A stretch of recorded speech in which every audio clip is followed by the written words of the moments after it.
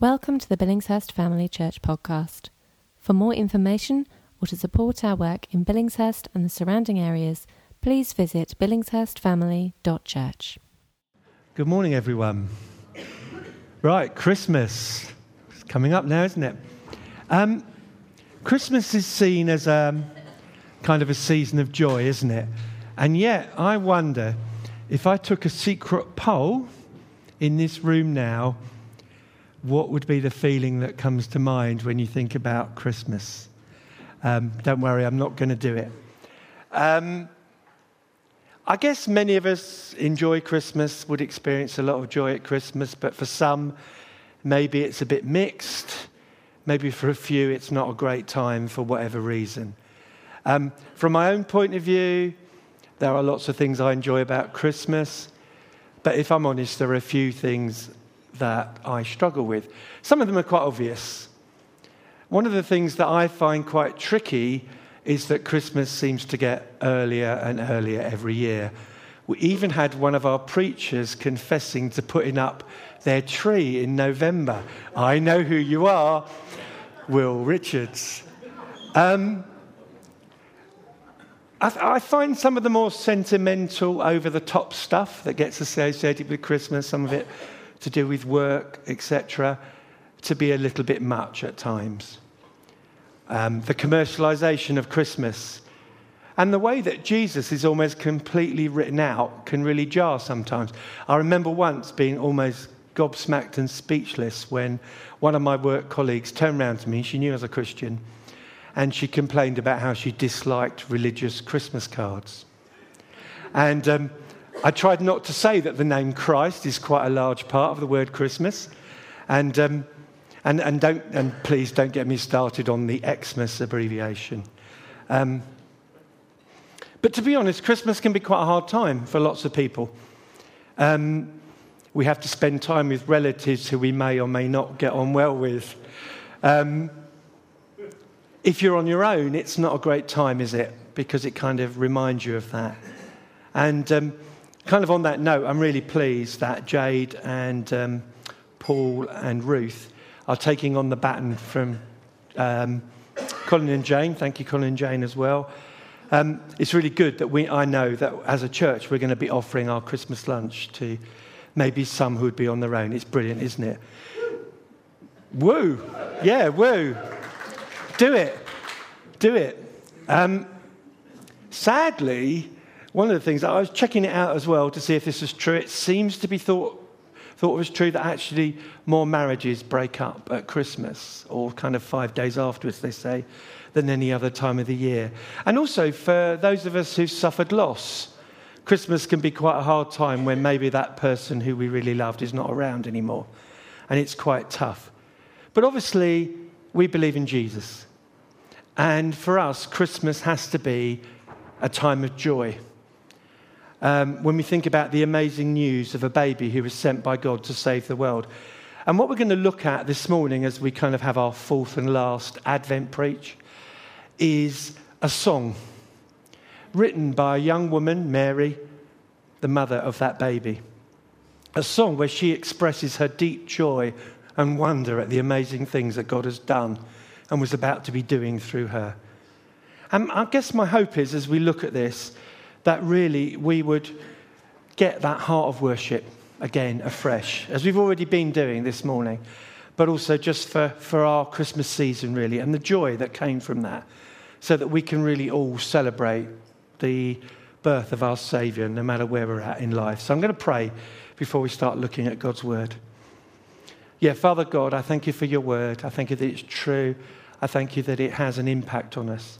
I want to pray, Lord, as we look at this song of Mary, that, Lord, that you would speak to us afresh about the amazing joy and worship that comes from focusing on you and what you have done and what you're like and all the good things that you've poured out on us. So I want to pray, Lord, that you would help us. You would help us to listen, but you would also help us to respond, to be encouraged, to be caught up again in the joy that sits behind this season, that you sent your Son, Jesus, into the world to save us. And Lord, I just pray that you guide my words and you would guide our hearts. Thank you, Lord. Amen. Amen. So before we look at our passage, I think it's useful to look at what I've kind of called the backstory, why Mary broke out in song like this. And it's quite an interesting song. It's one that's used in a lot of traditional churches. It's called the Magnificat, purely because the first word in Latin is Magnificat. And it's a song of real worship. But it's kind of what you need to look at is there's two visits. First of all, an angel comes to Mary and comes to tell her that she is going to be the mother of the promised Messiah. And it's quite an unsettling thing for Mary. You can read that as you look at the story. Because first of all, the angel opens with this, "You are greatly favoured by God," which, when you think about it, for a humble person, a humble woman, a young girl in an obscure village is quite surprising. It's quite an unlikely thing. It's quite unexpected. It comes out of nowhere. And then he's going to tell her that she's going to have a child, which, people know how children come into the world. And she knows this is impossible because she hasn't slept with anyone. She's still a virgin. And it must have been, she must have felt really a high degree of disquiet and not confusion as well. And I think even as the angel starts to explain how, as he talks about the Holy Spirit and how the Holy Spirit is going to enable her to conceive, I'm not sure she would have felt that brilliant at this point. There's quite a lot to take on board, isn't there? And I guess there's a real degree of insecurity and disquiet there as she hears the amazing news. And yet, despite this surprising news, despite the unexpected favour of this, she responds with simple faith. Okay, God, if it's your will for me to have this baby, it's going to happen. And it's going to be all right. And I think it's worth just pausing here. And, I think Mary is quite an incredible person. And I think it's amazing, really, when you consider the gravity and the impact on a culture where having a child out of wedlock was quite a serious and dangerous thing. And then, because of what the angel said to her, she talked about her cousin, Elizabeth, who I think was a fair bit older than her, kind of at the end of the time of expecting to have a child. She goes to see her, maybe kind of checking up on what the angel had said. And her cousin was much more obviously pregnant with a baby who was going to become John the Baptist, the man who would announce the coming of Jesus and prepare the way from him. And then her cousin, again, proclaims the favour of the Lord upon her because she's going to be the mother of the Son of God. And the baby inside of Elizabeth leaps for joy at the fact that the mother of the Saviour was with her, that the Saviour was there with him. And these two kind of visits begin to impact Mary. She begins to understand what's going on. She begins to grab hold of what God is about to do and how she's going to be a part of it. And she can't help herself, and she sings this song. And Karen is going to read it, because I thought it would be really good to get a woman, if you're going to grab Julian, to read this out, because this is a woman's song, and it's a young woman's song. No, not Julian, the mic. And Mary said, "My soul magnifies the Lord, and my spirit rejoices in God my Saviour. For he has looked on the humble estate of his servant. For behold, from now on all generations will call me blessed. For he who is mighty has done great things for me, and holy is his name. And his mercy is for those who fear him, from generation to generation. He has shown strength with his arm. He has scattered the proud in the thoughts of her hearts. He has brought down the mighty from their thrones, and exalted those of the humble estate. He has filled the hungry with good things. The rich he has sent away empty. He has helped his servant Israel in remembrance of his mercy, as he spoke to our fathers, to Abraham, and to his offspring forever." Thank you, Karen. I think it's good to actually kind of context this passage by getting someone who's female to read it, but also someone who's young. And actually, Mary would have been even younger. Sorry, Karen. Even younger than Karen. Probably more of a teenager in age, actually, as well. Not half her age. Craig, build up your wife. Yeah, we don't need to remind her of that. Now, this song would have followed a pattern that was very familiar to a first century Jew. There are a number of psalms that are called, kind of traditionally, the Psalms of Thanksgiving. And they follow a standard pattern where the writer would start by thanking God. And then he would keep drawing out reasons why we should be thankful to God. The example I was going to quote was Psalm 103, but actually the one that Caroline brought, I think Psalm 136, is very much of the same style. It's like, this is why we need to thank God. This is why we need to worship God. And so Mary would have been familiar with this, and I can kind of think that's kind of why she would have used this form. And she starts the psalm with a couple of verses which really talk about worshipping God and how kind of two main ways that we worship God. As she says, my soul magnifies the Lord and my spirit rejoices in God, my Saviour. And we start with praise. And praise is really just where we give glory to God for who he is and what he's like, kind of his character, his nature. And then the second is thankfulness, where we rejoice in all that God has done for us. And you know, worship is not simply singing. It's not simply when we gather together. It's not simply reading scripture or praying out or bringing words from God or just enjoying him together. It's deeper than that. Worship is all about recognizing. It's a recognition of who God is. It's about giving him glory for who he is. And worship is recognition of what God has done for us. It's about rejoicing in him. And worship is something that we can do in everything that we do. In what we do, in what we say, and what we think. It's not just when we gather together as believers. It's brilliant. There's something special about when we gather together as people who believe in Jesus to worship him. But it's something that we can do in every part of our life. We can do it in our work. We can do it in our study. We can do it in our play. We can do it in our daily lives.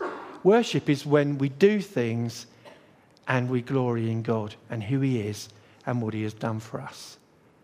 And then she moves on and we move into amazement.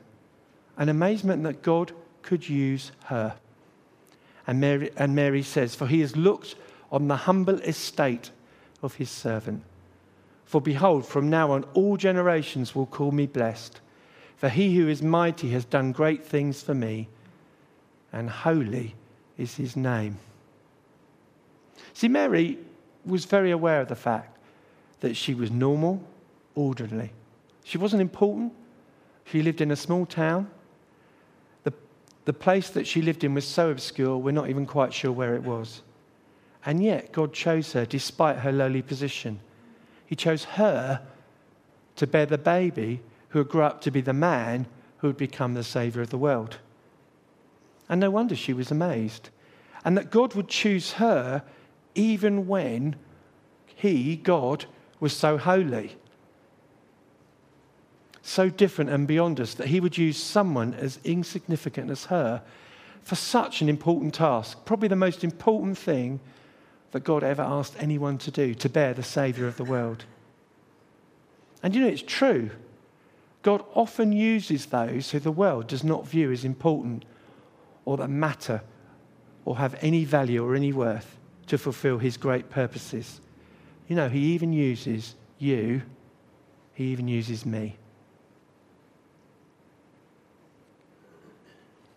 And also in that, not only does God use an ordinary person, he also shows great mercy to her and in fact to all the people that he's going to save through this child. And Mary talks in verse 50 about God's mercy. And his mercy is for those who fear him from generation to generation.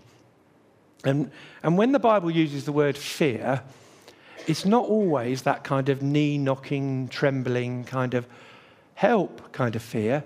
Although actually that's quite a good response to God.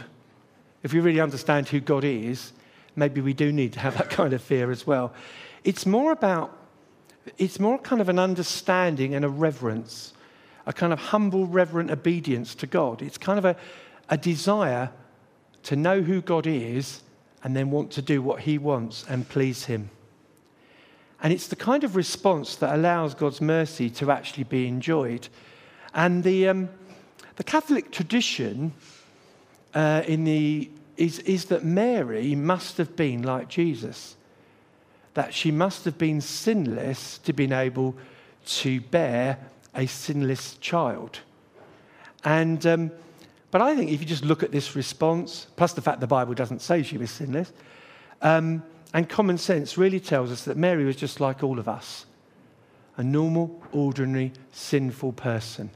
She wasn't awful, but it wasn't about her sinlessness that God chose her.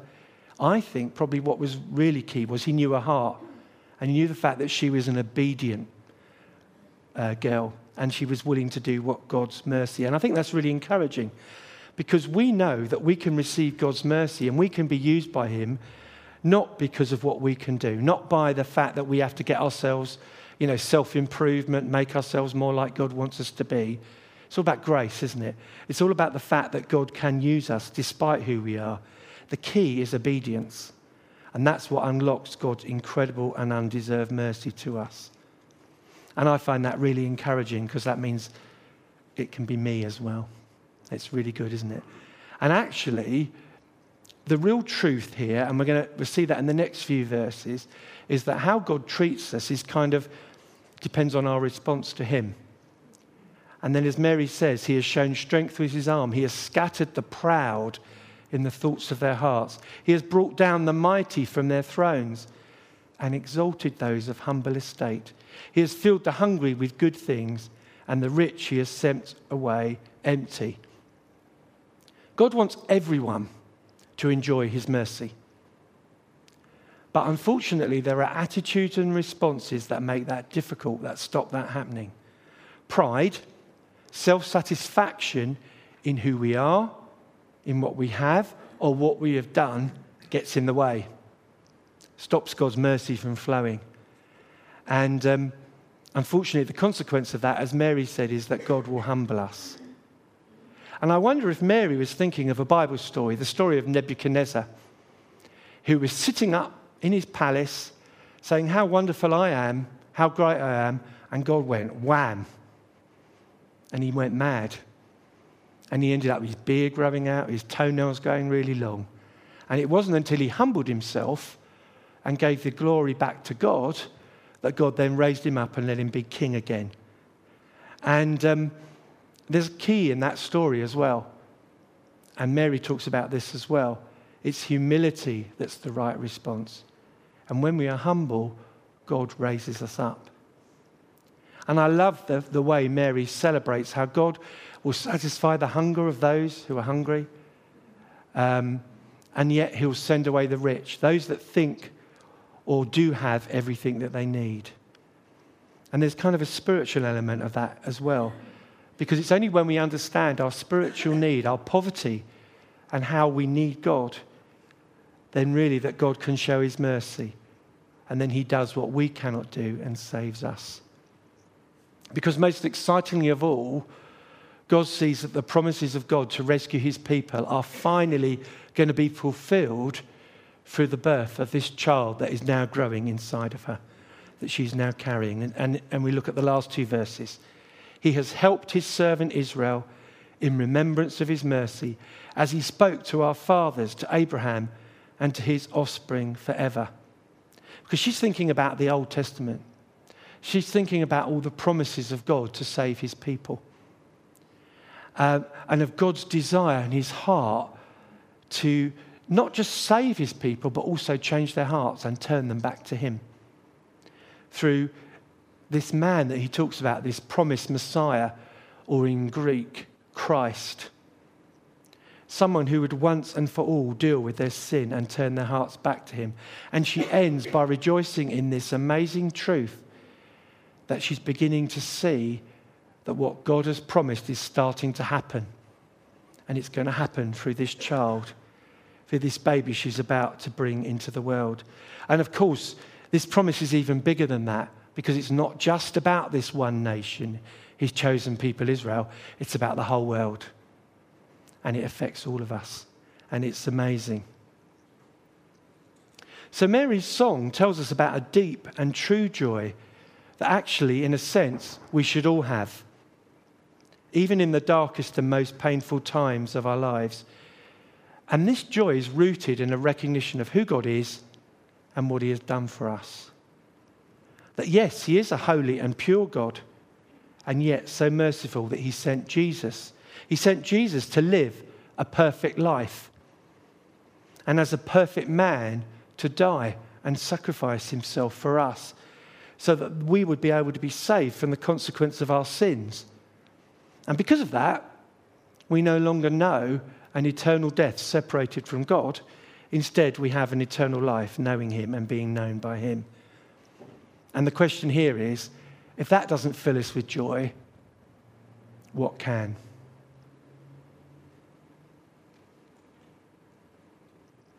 See, this is our joy at Christmas, that God sent his Son into the world to save us. And it's a joy that is so deep and so strong that it cannot be taken away from us. Whatever we face, whatever is going on in our lives, whatever is happening to us, we have that joy that God sent his Son Jesus to save us, to save you and me. And that is why, like Mary, we can worship him. Not because we must, although in a sense that is true, but because we just can't help ourselves, because we're just so full and enjoy what he has done for us.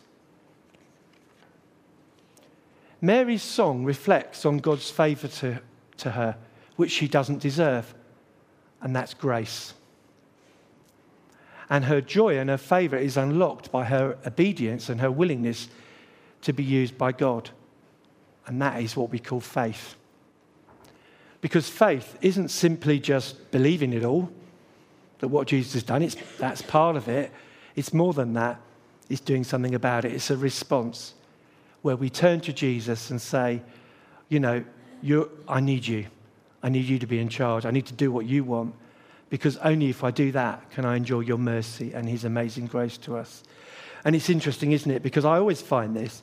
You can't really preach a Christmas message without thinking about another time of the year. You can't, at Easter, when we remember and celebrate the death and resurrection of Jesus, because the two are just so wrapped together, aren't they? You can't have Christmas without Easter. You can't really think about the baby coming without then thinking what he did and what that means. And there might be people here who are still not sure about Jesus, and I'd encourage you to find out more.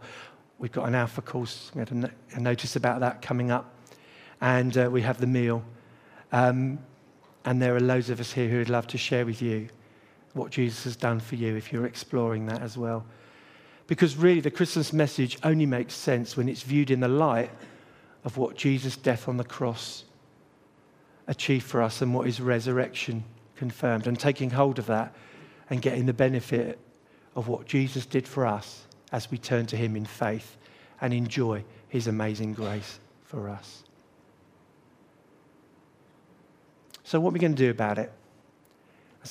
I've talked to myself as much as anyone else here. And I think Mary's song of joy has to encourage us to seek the true joy of the Christmas message.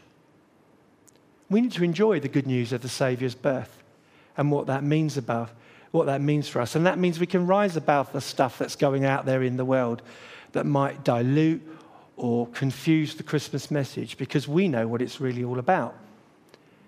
And I've particularly put as well, as I was talking about this, that I want to encourage, there are many of us that are going through difficult times. There are many things that we're struggling with.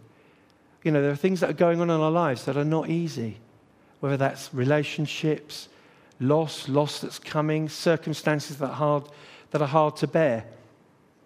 And what helps us at that time is to see them in the light of the news of our Saviour and the healing work that he's done with us, the fact that his Holy Spirit now lives in us, and also the blessing of the fact that he's put us in a lovely church family with lots of people just like us, not perfect, but all following Jesus and knowing his blessings and able to help and encourage one another.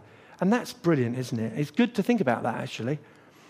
And, the mercy of God, the favour of God, when we reflect on it, and that's not just a Christmas thing, that's an all-of-life thing, isn't it? when we allow that deeper joy to fill our hearts, it doesn't matter whether life is good, whether life is bad, or maybe for most of us, just plain boring and normal. We can still enjoy the joy of the Saviour's birth. And we can allow that joy, not rooted in circumstance and not rooted in how we feel, but rooted in what our God is like and what he has done for us. The fact that he sent his Saviour, he sent Jesus, his Son, to save us. Let's let that joy fill our hearts again afresh. And I needed to hear that message just as much as anyone else here. See, our joy at Christmas is rooted in a favour we did not deserve. And in a way, you know, he doesn't just bless us, he also wants us to be involved. Like Mary, we're part of it as well. We've got a part to play. He can use us too. And it doesn't really matter what we think of ourselves, how good we think we are, or how good we don't think we are. He can still use us. It's all about obedience. It's all about our willingness to be used by him to achieve his amazing purposes. And I want to do something as well to encourage you. I know Craig said when he preached, can't think which one of the two he did, but he encouraged us to go back to the gospel story and read it again, to go back to Luke, to go back to Matthew. And I think sometimes we get too familiar with it. And I think it's good for us to go back and read it and reflect on it and let that just sink in, what God has done for us at Christmas. So I just want to encourage us to do that, you know, and really rediscover the joy. That's my heart, as I said at the beginning of the preach, that we would rediscover the joy of the fact that he sent his Son to save us, and just to reflect on what that means for us. So let's pray. Yeah, Father God, I thank you for Christmas. Yeah, I thank you for all the other things that go on around it, but I thank you for what's at the core of it, that you sent Jesus to be Emmanuel, God with us, to be a man like us, to give his life for us, and to save us and set us free and transform the world. And Lord Jesus, that is what I want to pray, that each one of us walk away with this morning. That you sent Jesus, that you loved us that much. And Lord, I pray that that would fill us with joy, that that would fill us with something that's deep inside of us, that whatever happens to us, whatever's going on in our lives, wherever we're at, we have that joy in our hearts. And that's only something you can do. So Lord, I just ask you to do that now and to seal that message in our hearts. And Lord, I want to end, as I pray, by just saying thank you. Thank you for Jesus. Thank you for sending him. And thank you for what that means for me and what that means for each one of us. Thank you, Lord. Amen.